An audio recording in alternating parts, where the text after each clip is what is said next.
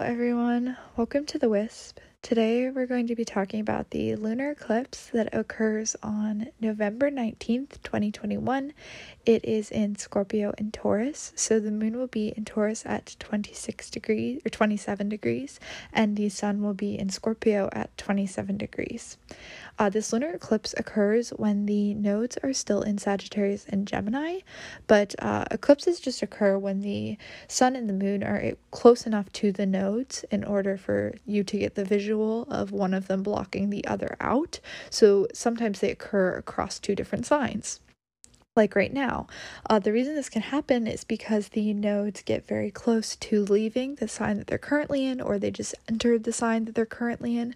In our case, the nodes in just a few months, in early January, are going to leave Gemini and Sagittarius and enter the fixed signs of Scorpio and Taurus. So we're going to have a big shift in the nodes in a few months. When that shift occurs, the nodes will stay in those signs for 18 months. They will have been in Gemini and Sagittarius for 18 months as well. One important thing to keep in mind, and the reason I'm mentioning this, is this eclipse occurring on that axis acts as a kind of prelude for the messages and energies that we're going to be dealing with when the nodes eventually switch signs. So with the nodes, they kind of act as a gateway regarding the lessons that the collective kind of is dealing with, and the lessons that get reflected into the collective. And so you can see a lot of things connecting back to the nodes in transit. We'll talk about Gemini and Sagittarius with that a little bit.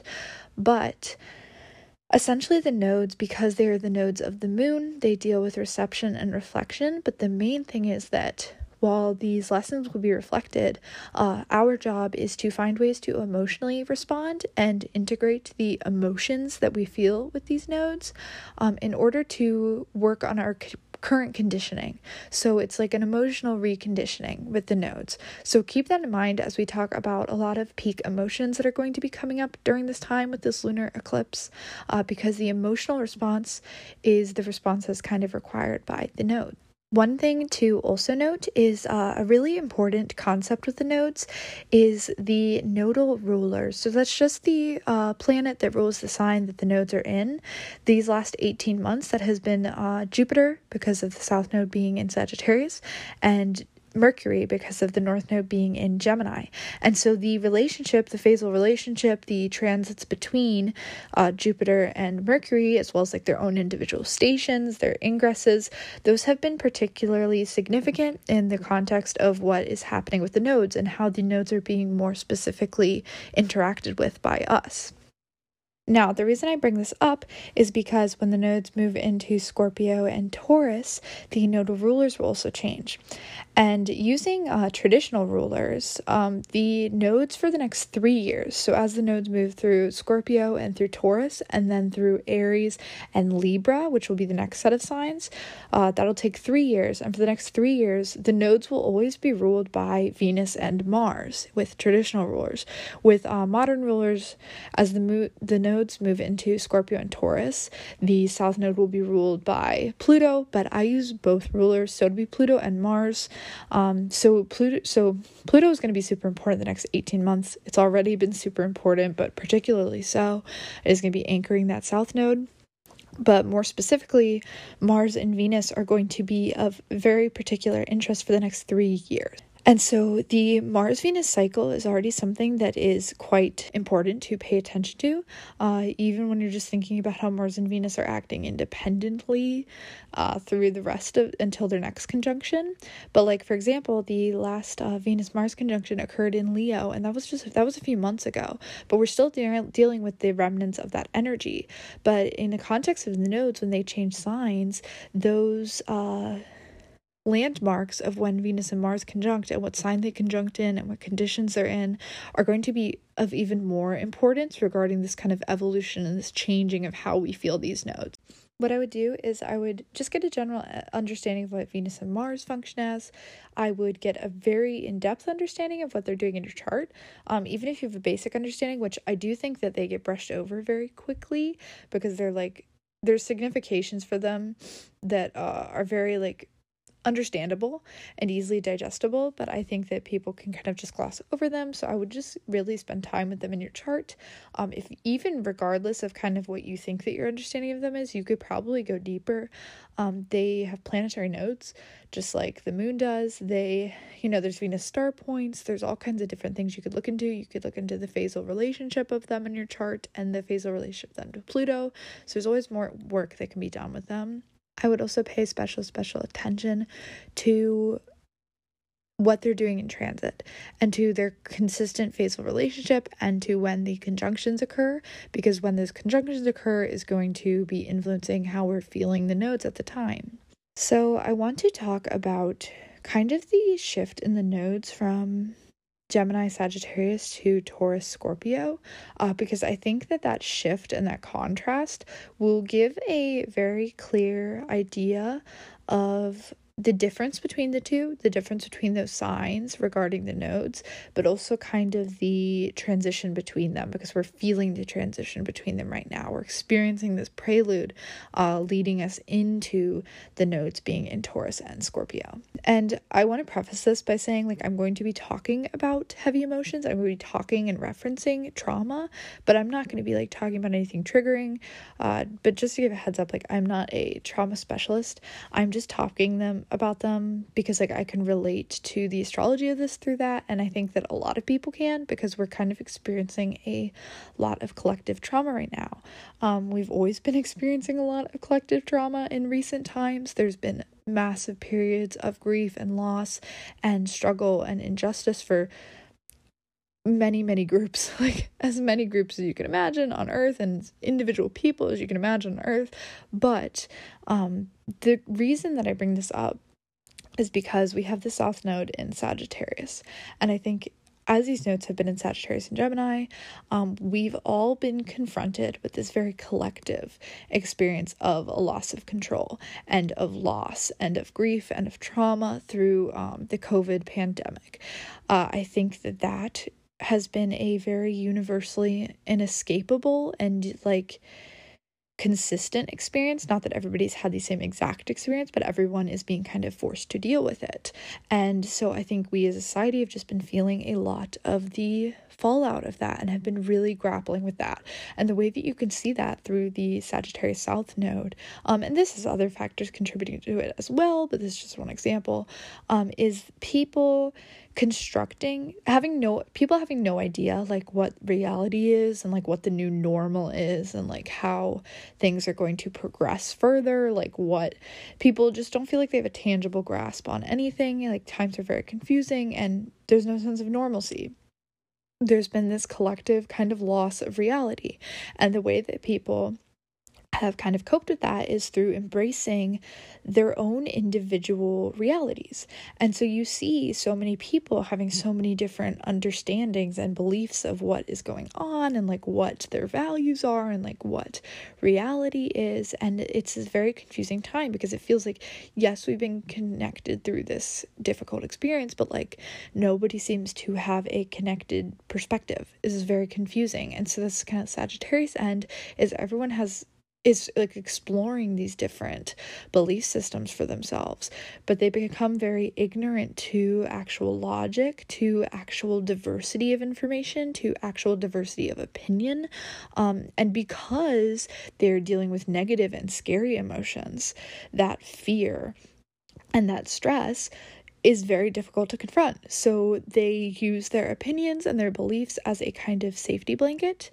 And they can't really question that safety blanket because it would force them to question the fear that they are trying to suppress a bit, which is a natural response. I'm not judging that, but you can kind of see how that's playing out, and people become very rooted and enforcing about their opinions and about their beliefs and about their individual perspective. And it's there is a loss of the Gemini North Node, which is an embrace of diversity in perspective and the diversity of the truth and the conflicts and the confrontations and the change that brings with it.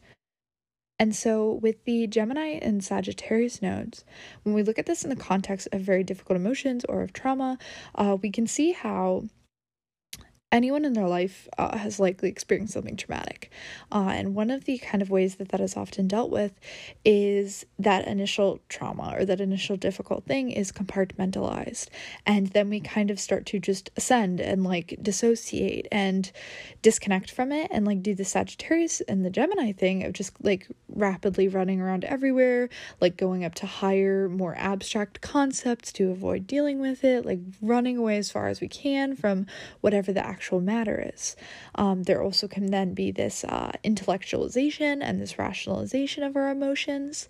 And again, in the context, I think that people understand is like when you go to therapy, one of the things that like I think that is dealt with sometimes is like people constantly rationalize their emotions and like try to logically deal with them, and you're like, oh well, this is I feel this way, and I feel this way because blah blah blah blah blah, and you're like treating your emotions like they are a science experiment. And that is kind of the Gemini Sagittarius initial response to these difficult things that are going on. Is this floating around and this abstract reasoning and this intellectualization of difficult things that just we can't confront the heaviness of it, because Gemini and Sagittarius are these outgoing, active signs, right? So now let's move into Scorpio and Taurus. This is where this energy kind of comes more in our metaphor. Eventually, this difficult thing that you've suppressed, it's going to resurface in your life. Like it comes back up. Eventually, if you can't just like not deal with it any longer. And this could be like any scale of emotion, but like eventually any emotion you suppress, any fear you suppress, like it does come back up. And so then you kind of reach this crisis point, and Scorpio deals a lot with like high, like, with peak emotional experiences and with periods of crisis and loss and endings, and like this crashing down and then needing to find a way to recharge.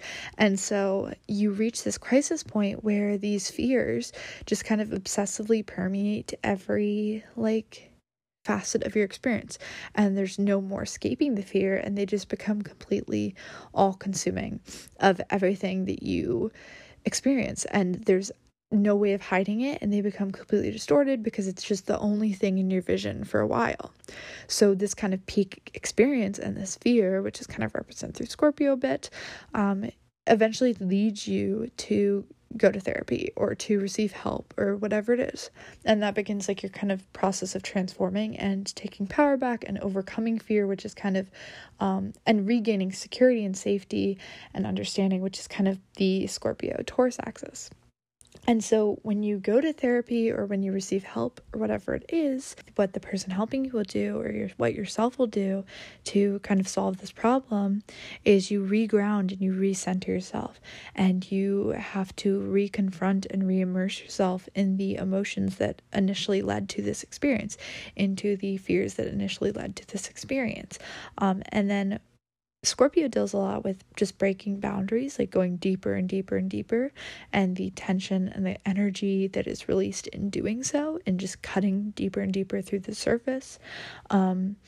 As you continue to do this on an emotional level, eventually kind of the last step in healing a lot of this and in reintegrating it and being able to move on in a place that allows you to get like real rest and real healing, is you have to find where this fear is located in your body, and you have to reconnect with your body after kind of disassociating from it for so long.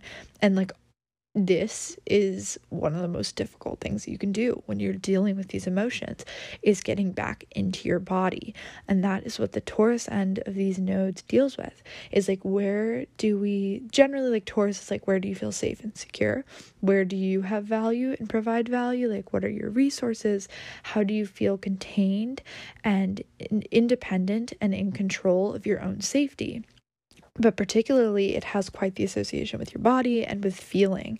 And so this question of like, where do we hold stress and pain and trauma in our body comes up when you consider Taurus, and particularly on the Taurus Scorpio axis, because when you're dealing with these oppositions, you're trying to find where each of the signs can integrate pieces of each other in. And the connection I see between the two of them is really this like exposure therapy, and then this healing of the pain and the wounds that these emotions have created and carved out in your body. And so anybody that like does yoga or like has had this kind of holistic approach to emotion or to whatever healing or whatever it is, I'm sure is aware of like so much of your lower body holds these fears and these tension and these really difficult like darker emotional experiences. And through like connecting to that part of your body, like for example like your hips, your hip flexors, through connecting to that and healing that and really working through the discomfort of that, you actually end up releasing a lot of emotions that are built up there. And so this is kind of what I see with the Taurus Scorpio axis, is this coming back down into our bodies, particularly with like the moon in Taurus on the lunar eclipse, really coming back down into our bodies. And so the nodes moving into Scorpio and Taurus are going to have like a ton of energies going on. Like this is just one part of that puzzle, but this kind of energy of dissension to me is key to this lunar eclipse. Now, I want to talk about Sedna, because I think Sedna kind of highlights this perfectly on a spiritual level, because obviously like, I'm pretty focused on the emotional level, like we just talked about, but there's also quite the spiritual significance to this. And Sedna deals with like the highly spiritual. So there's not much of like a mundane piece of information that you're going to get out of this for yourself, but you might feel this triggered on a spiritual level regarding Sedna. So this lunar eclipse is conjunct Sedna. The moon will be conjunct Sedna about 1 degree off. Actually, the Aquarius full moon, the second Aquarius full moon earlier in the year, it squared Sedna. And so this might like resurface energies that kind of came unjostled spiritually for you then, and it might be a chance to kind of reharmonize with those and find a way to give them space and containment and identify them. So things might come back up from around, that was in August. Things spiritually might be coming back up from around August for you. But Sedna, I want to talk about the myth because it highlights this coming back into your body so perfectly. So Sedna, the myth, is a particularly Alaskan myth of a sea goddess. There's a lot of different versions of Sedna, but she's like one of the major goddesses in that area. She's kind of implicitly referred to in many different stories. So she's very important, but I want to just give a quick brief rundown of the similarities in her myths. There's so many versions we could go really in depth, but the key things for this transit. Sedna is a young woman that lives in a village. For whatever, there's so much variation in this myth, but let's just go with the story that she gets married.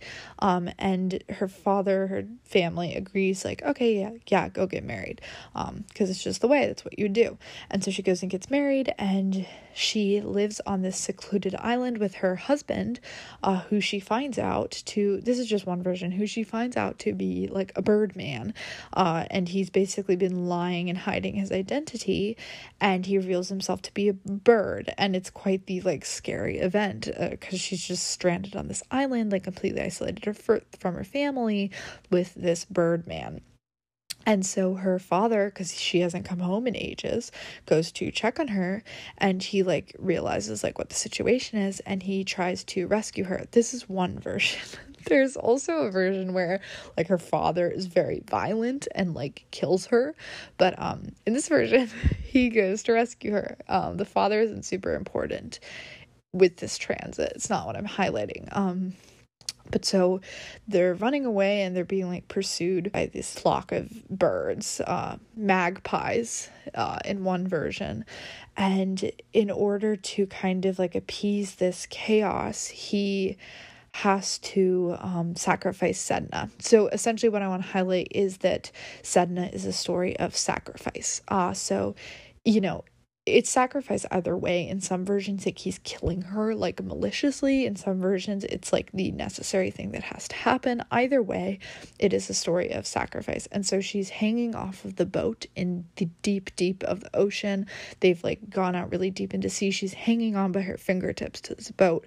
And in all versions of the myth, her father chops her fingers off with, like, an axe. And when he does this, obviously she drowns, but from the tips of her fingers that he cut off, seals form. And as she sinks to the bottom of the ocean, she turns into this sea goddess, and she is responsible for providing the Arctic Ocean with seals and with wildlife that people in the area will then use as sustenance. So she fills this role kind of like a harvest goddess. Those are the important things. She's kind of like this harvest goddess, this goddess of life somehow. She's also considered to be like a goddess of the like underworld, which is considered in the bottom of the Arctic Ocean, and it's a story of sacrifice. Now, the important thing that I want to point out with that in regards to this kind of dissension and embodiment energy is that in a lot of myths, particularly like religious myths, there is this energy of when people die or are sacrificed for some sort of like holy or divine cause, they ascend. So they leave their bodies and they leave the physical world and they go to a separate world of like heaven or hell or whatever it is. They like leave and go somewhere else, somewhere assumed to be like higher and more spiritual. The thing with Sedna is she literally sinks to the bottom of the ocean, and this experience was like a horrifying, like a terrifying experience. And basically like one of the archetypes as referenced with her is that she keeps her heart open in hell. So like even when she's sunk to the bottom of the ocean, it's not as if she's left her body. Like, it's not as if she's disconnected and dissociated and like is ascending somewhere higher. It's like she has to still be in her own body, like dealing with this experience of dying. But in this experience of dying and in this experience of loss and sacrifice and fear, she keeps her heart open. And that is like a main thing. And as she keeps her heart open from her body, all of these resources are born and this magic is born, and she stays herself and she stays in the bottom of the ocean in this grounded place. And that is where her magic and her divinity stems from. It's not some sort of ascension, it's actually a descension and an embodiment, and it focuses so much on her physical body. And so that is like this spiritual Taurus energy of this, and you have the Taurus moon conjuncting her in this eclipse. So that is like a very important, on the more high spiritual end, energy.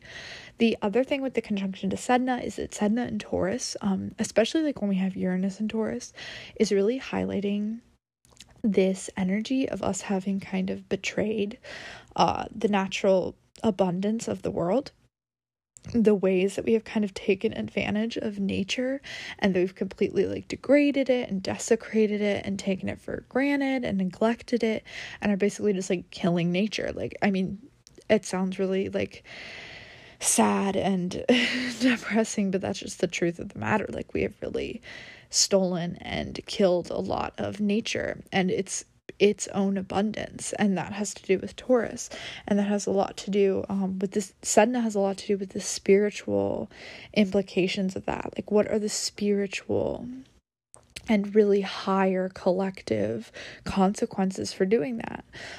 So anything that kind of came up in those areas around the second Aquarius full moon, things like that might be resurfacing, but more in a Scorpionic and Taurus way, like we've talked about and we'll continue to talk about, but this might be more of a potential for alignment and for reintegration and acknowledgement of those things rather than just tension caused by those things. And again, these things are going to be difficult to identify, like not on a personal level, but we can expect these themes of nature and of re-embodiment and dissension to be very important. I think this is going to be a thing with the nodes as well, I think, as they move into Taurus Scorpio. But this conflict between like everybody who wants to just ascend and like disconnect from their bodies and kind of like go through this process of spiritual bypassing versus a focus on healing the physical bodies and the reconnection to the natural world. You see kind of these two different schools of thought pop up, particularly in spirituality. I think that's going to be quite the focus. Obviously, I think this Taurus lunar eclipse is calling us to reconnect and to come down and to really heal what we're doing with our bodies. And that could be you taking a bath. Like, that could be you laying in bed. Like, but the thing is, none of it is easy. Like, just laying down in bed is not this healing and this reconnection to your body. It is not this, like, sensual, honoring experience. You really have to deal with difficult things in order to continue to burst through those boundaries and to heal yourself. But it's simple things. That's the thing with Taurus, is it's simple things. Taurus desires simplicity and serenity, but that does not mean it's basic or easy to achieve. The simplicity is one of the most difficult things to achieve, and you have to connect back to your body and what your body wants and needs in order to find what simplicity means for you. So now let's talk about some of the specific aspects that are going on during this eclipse, besides just the Scorpio-Taurus axis, like we already spoke about a bit in the nodes. I guess the first thing to note is that obviously, like we said, the lunar side of this eclipse is ruled by Venus, and Venus is going to be a really big player just for the nodes in general next year. But Venus is making a lot of very crucial, important transits coming up very soon. She just entered her shadow period. What that means essentially is she's at the point where she's going to retrograde back to when she reaches her retrograde at around 25 degrees of Capricorn later in the month. So this will be the point that she goes direct again. That means that she's slowing down a ton in speed, so she's moving much slower than she normally does, making her energy pretty concentrated, and particularly in Capricorn, emphasizing the hard work, long drawn out, potentially heavy but intense and purposeful work that is done with placements there. So Venus is also out of bounds. Out of bounds, it has to do with the declination of the planet. So when it reaches above or below a certain declination, and that's astronomical, you can look into it. Visual might help you understand that better. But when she reaches above or below a certain declination, she's kind of out of control in terms of the sun overseeing that planet. So it can happen with a lot of planets. It's happening with Venus right now. So Venus, it is not the same as a retrograde, but the general significations are somewhat similar in that Venus will be performing in a way that is not necessarily societally governed as much in terms of the solar energy, associating with kind of the expectation that authority and society and like the head of energy has of Venus. So it will be a bit like Uranian, a bit, out of the norm, which is expected. Similar to how you would deal with a retrograde planet, but not the same. I may provide some resources on that in my Discord server, just because it's not something that I use a ton outside of just being aware of, but keep that in mind. With this out of bound Venus, really like symbolically what I'm getting, especially because she's in her shadow period and she's so slow, I get this kind of image of like stepping out the door, stepping out of your home and trudging through very slowly in this like dark snowstorm. That's kind of the energy I get with Venus, and I don't necessarily mean that in like a negative sense, but in a sense of like we are somewhere where it hasn't been illuminated before. We're moving very slowly but very purposely and with a lot of hard work through this place. Particularly, that's kind of an image with similar energy to what I've been associating with these third quarter squares that we're experiencing a lot, because remember that third quarter square is that crisis in consciousness. So it's like the beliefs and ideals that I thought that I held throughout the rest of the cycle have suddenly like come crumbling down around me, and it's like, how do I move forward, and what beliefs do I move forward and keep myself rooted to now in the future for the rest of the cycle. So it's a kind of similar energy to that I get with it. Another reason I mentioned that third quarter square is that Venus right now is in a third quarter square to Chiron in Aries. Now, it was already exact earlier, but it is still important and it's still highlighted during this lunar eclipse. Now, the reason I started with Venus first is this square to Chiron. Chiron is that emotional antenna, that increased sensitivity, that real, and I say emotional antenna because there's this real sensitivity to all of these pains and all of these wounds, both internally and as a reflection of like perceived judgment or perceived isolation or alienation that we're feeling. That is kind of like the Chiron energy. And I've talked about Chiron a lot. I have a lot of writing written on it, for particular in Aries, but Chiron in Aries is like the sensitivity on how we have freedom and independence as an individual, and how other people judge our righteousness or like our justness in our actions. And it creates kind of the cycle of hyper independence or feeling completely trapped. Either way, like a lot of it is very much like this lion stuck in a cage type of thing. And a lot of this emotional sensitivity around this perceived lack of freedom is connected to not being connected to our instinctual intentions. And so that has been something that's been highlighted throughout the year. Every time we make aspects to Chiron, which is in pretty much all of the lunations, we've had major aspects to Chiron. In particular, Libra season, we had a lot of oppositions. So this kind of ongoing theme, it's been going for a while, and Chiron is at the point where it's like moving the slowest in the zodiac. So it is something that is emphasized for a long time. But Venus squaring that is now all of our values, which is a Venus function, all of our feelings, because emotions are the moon, but feelings very much have to do with Venus. All of our feelings, all of our values, all of our processes of relating are going through this crisis in consciousness regarding these wounds, regarding trauma, regarding these deep sensitivities around independence and around energy resource. And so we're going to be questioning our values when we're exposed to these pains, when we're exposed to these triggers, essentially.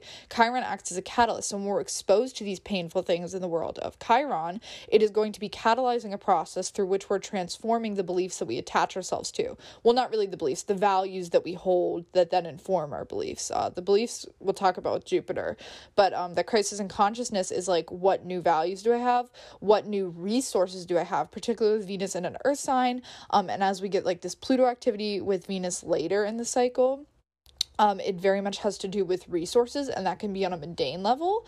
There can be currently like emotional triggers regarding, oh no, I'm worried that like we won't have enough resource to get through winter kind of thing. There can be a lot of anxiety regarding how the system is going to provide for us as we potentially go through a difficult time, like economically and socially. But then on a personal level, there's going to be a lot of that readjustment of what brings me structure and stability based on this wounding. And so this kind of Chiron Venus thing is really opening up a lot of that trauma response and catalyzing a lot of that process of healing trauma that we talked about with the nodes earlier in this. Now, again, with Venus, you know, that Chiron is very difficult. Chiron acts as a catalyst, though, and Venus is going to go through very intense and heavy and purposeful transit, especially like for Venus. Usually Venus transits are kind of light as it goes retrograde with Pluto, and we have all these things coming up the next few weeks.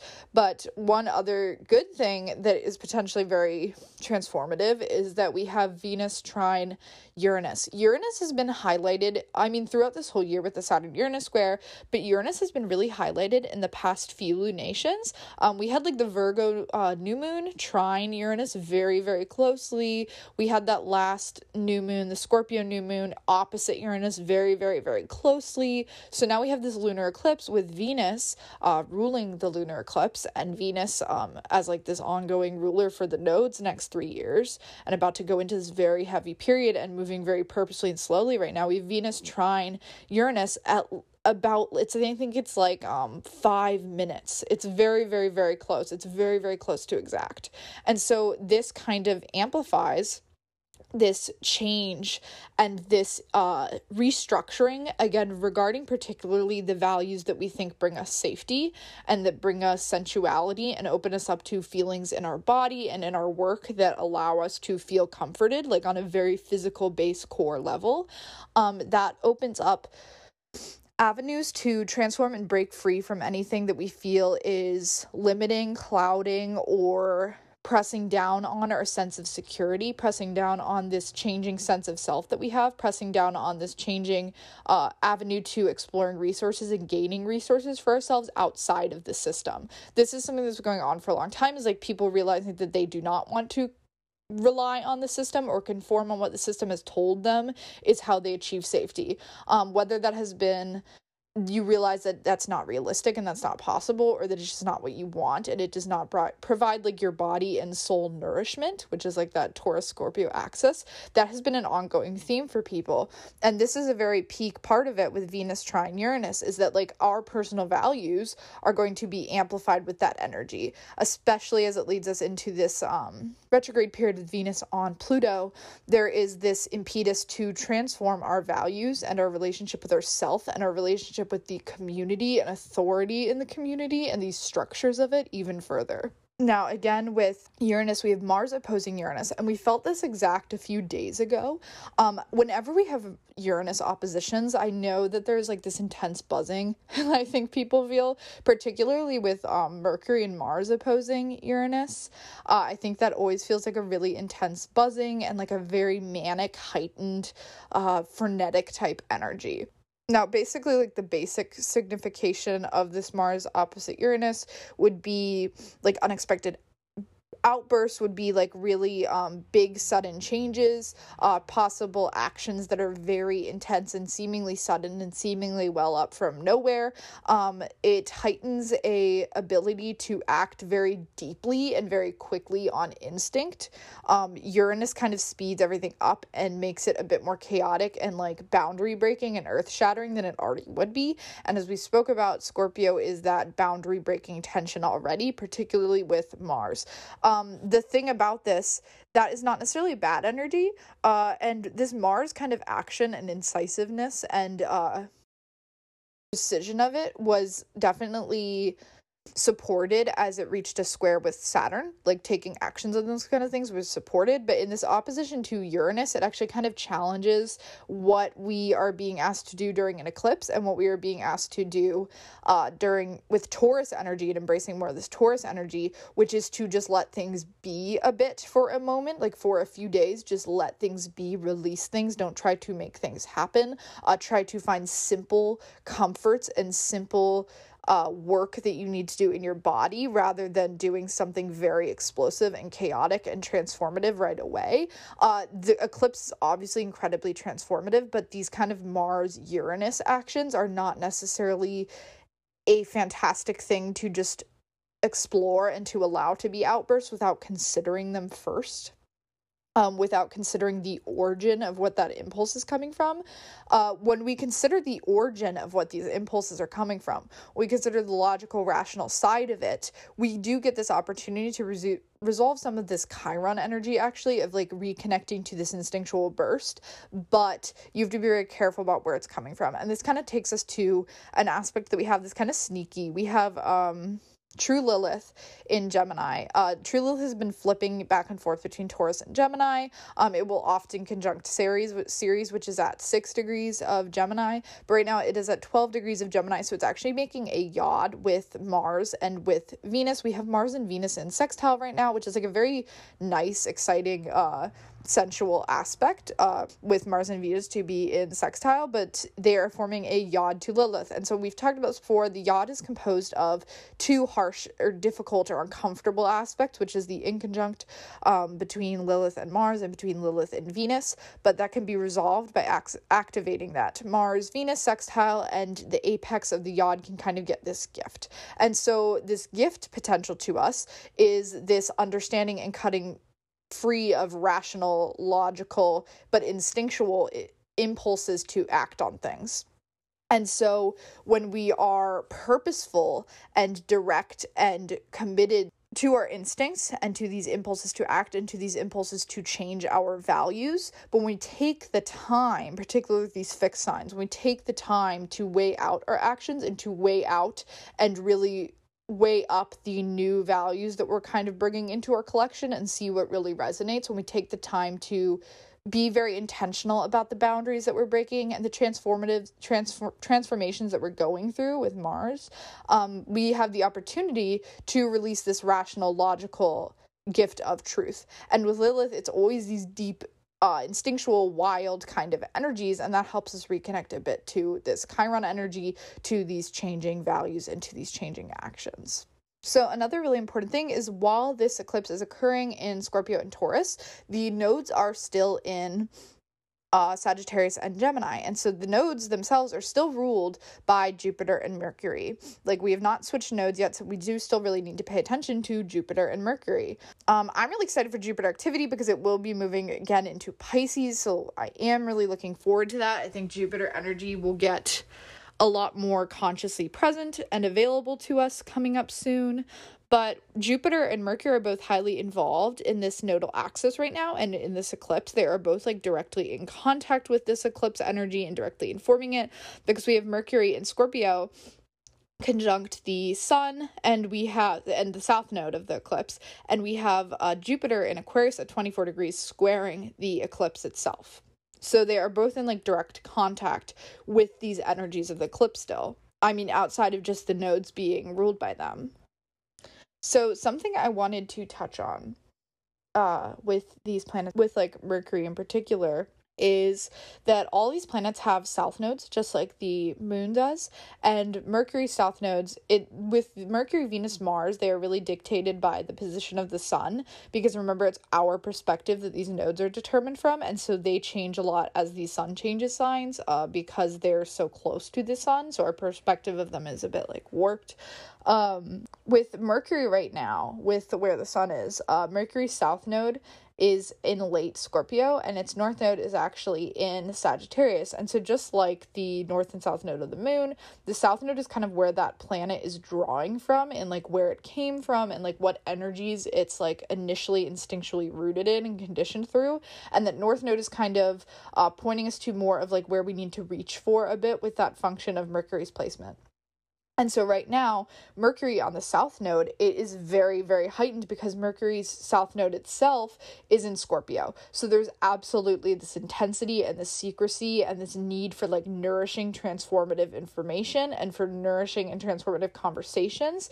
But the north node itself is in Sagittarius. And so the point of all of that, the point of our Mercury and Scorpio energy right now, is to open up freedom and new, higher philosophical, personal explorations of truth for people, and for everybody, not just for individuals, for that to happen with our groups and our communities and on more collective levels. And so the point of this Mercury function is not to get really personally rooted in whatever dark corner you have within yourself, or to get very secretive and very intense about these things. It is to do those processes and to go through that Scorpio function, but with the purpose in mind of more Sagittarius energy, of more personal and inspirational truths to open up, and for that to be a vessel and a vehicle for other people, not just yourself. We have this kind of similar energy with Mars, in that Mars again is really rooted in that Scorpio energy because its south node is in Scorpio, but actually the north node of Mars itself is in Taurus, which is really pointing again to these actions that we're taking to weigh them out in very grounded and rational ways, and to reconnect to like freedom and independence, particularly with that Uranus-Mars tension, but in a way that brings us safety and self-definition, right? So we have to keep kind of the overall greater goal and picture in mind with these. Now with Jupiter squaring the eclipse. So this eclipse, this lunar eclipse, is conjunct the fixed star Algol. And I do want to talk about that a bit. Fixed stars aren't something that I use for like predictive purposes very often. I more so just look at them like symbolically. They're not something like I'm specialized in, but it is really important to note. And so like people have very like malefic interpretations of this, of Algol, because Algol is considered honestly to be like the worst fixed star. It's considered to be like the demon star. Algol essentially is Medusa's head. So it is when Medusa's head is cut off and used as a weapon. And so there's a lot there to unpack, particularly because this is occurring in like a Venus ruled sign. I don't want to say a ton about it, but Algol deals a lot with changes in lightness and darkness, because Algol is actually a few stars. It's an eclipsing binary, which means that it's like two stars, I believe, rotating around each other, and over a period of a few days it goes in and out of light because these stars will eclipse each other. So that is like just like a really interesting thing to chew on for yourself regarding this energy, and I think that it amplifies this energy of an eclipse of being like embraces of extremes. Like you never have an in-between with an eclipse. It's always one or the other extreme, and that is kind of emphasized with what Algol, the star itself, does. Now I bring that up because I believe Algol has the energy of Saturn and Jupiter. And so obviously like these really malefic interpretations, you can see how it has to do with Saturn, particularly because it is like the head of something being cut off, and particularly because it has really patriarchal connotations. You can see, and then the connection to Saturn, you can see how it is the connections to heads of authority, to heads of state, to like people in charge, and to also kind of like the head of the beast type of thing. Now, with like Medusa's myth, one thing that is really important to note is that it has a very direct like reference to the energy of feminine. And I hate like just using the word feminine like to describe an energy, but it is dealing heavily with like women, particularly in that myth, because Medusa's like unfairly persecuted and punished for essentially being like taken advantage of by Poseidon, or for even just like being considered beautiful by someone and then be taken advantage for that. She gets punished for it, right? And so she gets turned into this ugly monster and this destructive monster, right? And so this is important to pay attention to, because a lot of what Medusa's myth points to, on like a less direct level, is an inability for us to confront and face and allow into light. And again, remember that eclipsing binary energy of Algol, the way that we have betrayed feminine, or the way that we have persecuted and unfairly attacked feminine. And I don't necessarily just mean feminine with women. Feminine can be nature, like we talked about. Feminine can be women themselves. Feminine can be any energy within the feminine system that gets suppressed by the patriarchy. And like I said, it can also refer to nature, which is a big thing with this Taurus aspect. And so the reason I bring this up is that Jupiter, I've heard, is also related to this energy. And so you can see how there can be an overindulgence and an over reliance on subjective things, an overindulgence into attempting to take very progressive, expansive actions that maybe are not really aligned with what brings us safety and security, because we have Jupiter squaring this eclipse. So the ways that we may be trying to progress action and to progress our beliefs and to progress our understanding of ourselves, because we have Jupiter in Aquarius, the way we've been trying to like revitalize that or continue to push that forward may be out of alignment with what's actually bringing us opportunities for transformation and what's actually bringing us opportunities for safety. And so this ability for anybody to overindulge in Jupiter energy, to become overly hedonistic, or to become overly kind of like self-absorbed and uppity about your beliefs and like enforcing about your beliefs, becomes really heightened with this square, and particularly with this eclipse occurring on Algol. The reason I mention Algol is because the reason that we cannot face actual things to bring us progression and safety is that we can't look at it. We can't look at the head of the beast. So, and again, with that Mars-Uranus action, there's kind of a negative on both ends of like, we could way overindulge to like fighting for our freedom somehow, or fighting for our expansion somehow, in a way that like really truly is not rooted in something and like really truly does not provide for us. On the other end, we could also become like, again, this is Jupiter as well, become like over the kind of powers of and the belief systems that are enforced on us could take over a bit, if like that head is not able to be severed, or like if it's kind of like happening in a more negative interpretation, the kind of belief systems that are enforced down to us like implicitly through society could really start to affect our safety and our abilities to transform. So Jupiter, while like it is benefic normally like overall, and while like I don't think a Jupiter square is like the worst thing, I think be very mindful of Jupiter energy. And whenever you feel that Jupiter energy coming in, whenever you feel that Aquarius energy coming in, be very mindful of like, is this thing that I'm pushing forward and leaning into, is this thing that I'm like using as my beliefs, is this thing that I'm using to define myself, is it rooted in my core instinctual needs and my core impulse to transform myself? Is it rooted in safety and what I physically know I am to be? So that's just really important to keep in mind with that Jupiter square. And again, that is kind of adding to this resurgence sorting of values with Venus, because Jupiter squares are demanding transformation. They're demanding change and like reintegration, but particularly change. They're tense because they need something to give. And so with Jupiter, it is asking our beliefs to change, our sense of self to change. So that is adding to that whole dynamic. The reason that those things need to change is to allow ourselves to progress further and to achieve more freedom and kind of advancement in beliefs and advancement in all these kinds of Aquarian type things. So keep that in mind. Now, these are kind of the last things I want to talk about. I want to talk about a few of the asteroids. So we have all these Pisces asteroids that are they're doing a lot this next month or so. Pallas, Oquiro, and Nessus are all in Pisces within an orb of like conjunct each other, although it's not like exact right now. Pallas just went direct a few days ago after being retrograde for a while. Oquiro is stationing during this eclipse, and Nessus will go direct as well. They're all going direct. Nessus will go direct as well shortly after this eclipse. And so as we talked about like trauma earlier and like fighting for new systems of healing ourselves and for like connecting all of these patterns within our lives of like, where is pain stopping me from achieving safety? Where is it stopping me from connecting back to my body?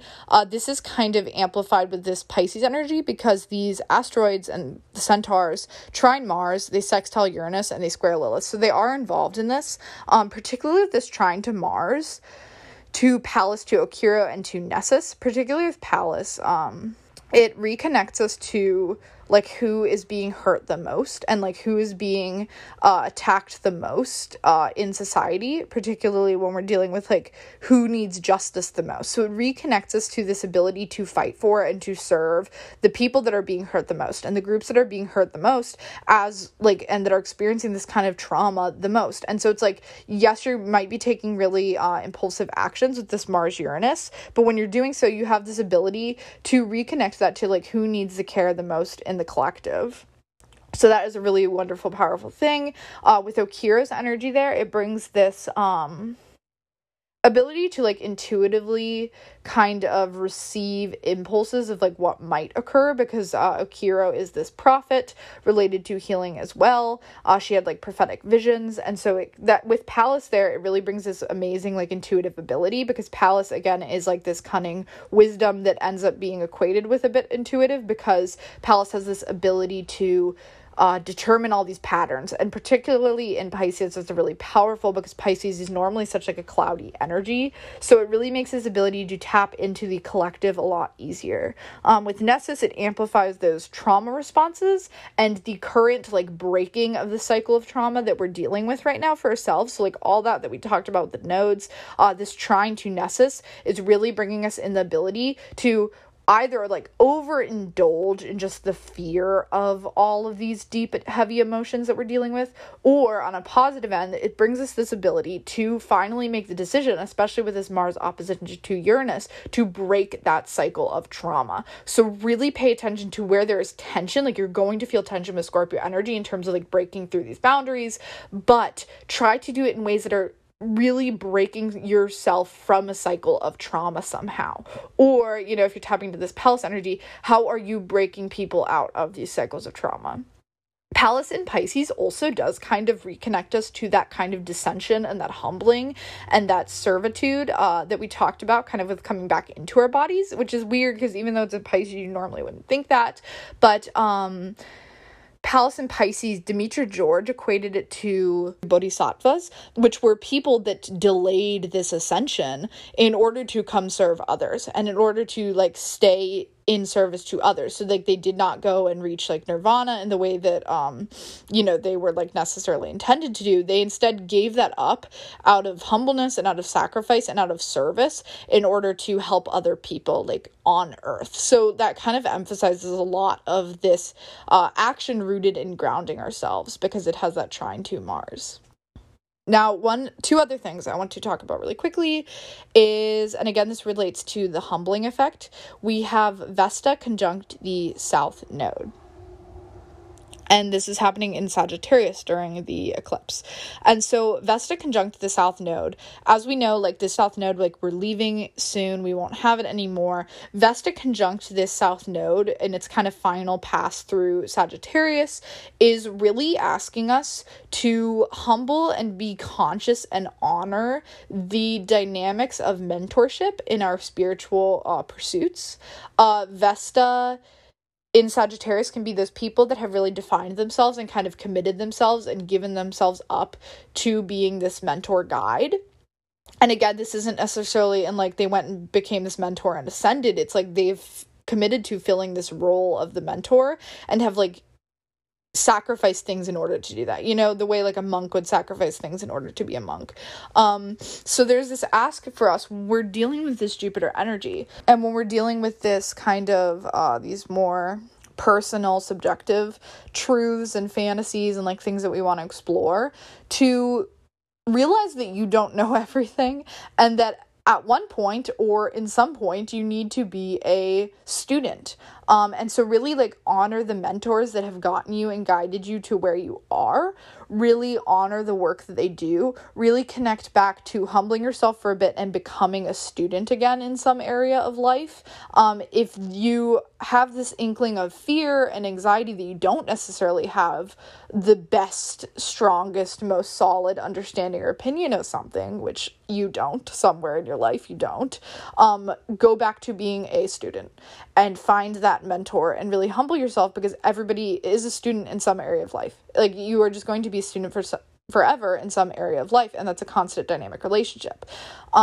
Really take the time to work on that student mentor relationship again. I think it's very easy to just kind of be like, I know what I'm talking about, I know this is what I want to do, like I'm going to do that, and not take the time to kind of go back to having a mentor. If you feel like there's an area in your life in which you want to continue to just progress with that Jupiter energy, especially in Aquarius, but again, be careful with the squares, find ways in which like you do deserve to be a mentor to someone. Find ways in which that relationship of you being a mentor or being a guide gives back to other people and gives back to yourself for like collective freedom and expansion, not for like expansion of your ego and expansion of I'm so great and so smart and philosophical and insightful. So really be conscious of those mentors, really be conscious of that kind of like guru-student relationship right now, and connect to ways that bring you back into that relationship and recenter that for a bit. I think there's also this energy of deep gratitude as Venus is in Capricorn, and like when Venus moved into Capricorn, I think themes of gratitude were very, like sincere gratitude were very amplified. So be very grateful and take the time to express gratitude for those relationships that you've had in your life. Finally, we have Juno in applying conjunction to Pholus in Capricorn. Juno just moved into Capricorn, so it's really dealing with the heaviness of these commitments and how these commitments provide you with structure and stability and a sense of authority, the actual kind of bones of your commitments and how they practically work out and will stand the test of time. And so with Juno conjunct Pholus, there is this energy of picking things apart. Pholus has a lot to do with dissecting things. It has a lot to do with that kind of energy of cutting and digging in and like dissecting it for its parts. And so there could be a lot of review of kind of these pieces and commitments to your work or to your relationships, whatever commitments you have in your life. It is dealing with how will those stand the test of time? How will those age? How have they aged? How do I reaffirm them? How do I cut what needs to be cut? And so that is going to be revisited a lot, especially as that conjunction gets closer. It will be exact like in a bit, towards the end of the month. I think on the 26th it's exact. I'm not totally positive. I'd have to check again. But I think on the 26th it's exact. Pholus can also be this butterfly effect. Melanie Reinhart like refers to it as the lid comes off. So it has this kind of explosive like, ooh, here it is. Here's something we've suppressed for so long that's just gonna come up. So that could be coming up in your commitments. Something that maybe had been suppressed for a bit is just going to bubble over in the next few days. It can be this unintentional, like it wasn't premeditated domino type effect where like, oops, the domino fell and now it's sent off this entire chain of events. So there can kind of be like events and explosions of things popping up in your commitments. So just be very mindful of that. Use it as an opportunity to dissect, like we said, to allow these commitments to weather time more, or to really realize where you need to cut yourself free from these commitments. So that is all I have to say. I hope you guys have a fantastic lunar eclipse. I know this is a bit long, but like there was a lot of ground to cover, particularly with the nodes. But if you have any questions, please reach out to me. You can find on my website is back up again. So it's IOOLEA.com, and it has my Discord community on there. It has my Patreon. It has my Instagram and my Twitter. It has my email on there. So if you guys want to reach out, feel free to do so. I hope you guys have a very restful and simple next few days with this eclipse. Really take the time to like consciously, and even if it's uncomfortable, dig back into that relationship you have with your body and your needs, and try to do something that just reconnects you to the simple pleasures of life, and where those simple pleasures offer you the opportunity to transform and free yourself in the ways that you want. So with that said, I hope you guys have a great next few days. I hope to be back up here soon. I'm going to be changing my schedule around a little bit, so we'll see when the episodes come out, hopefully on weekends instead of during the middle of the week, because that just works better for me. So if you need anything, please let me know. I look forward to talking again.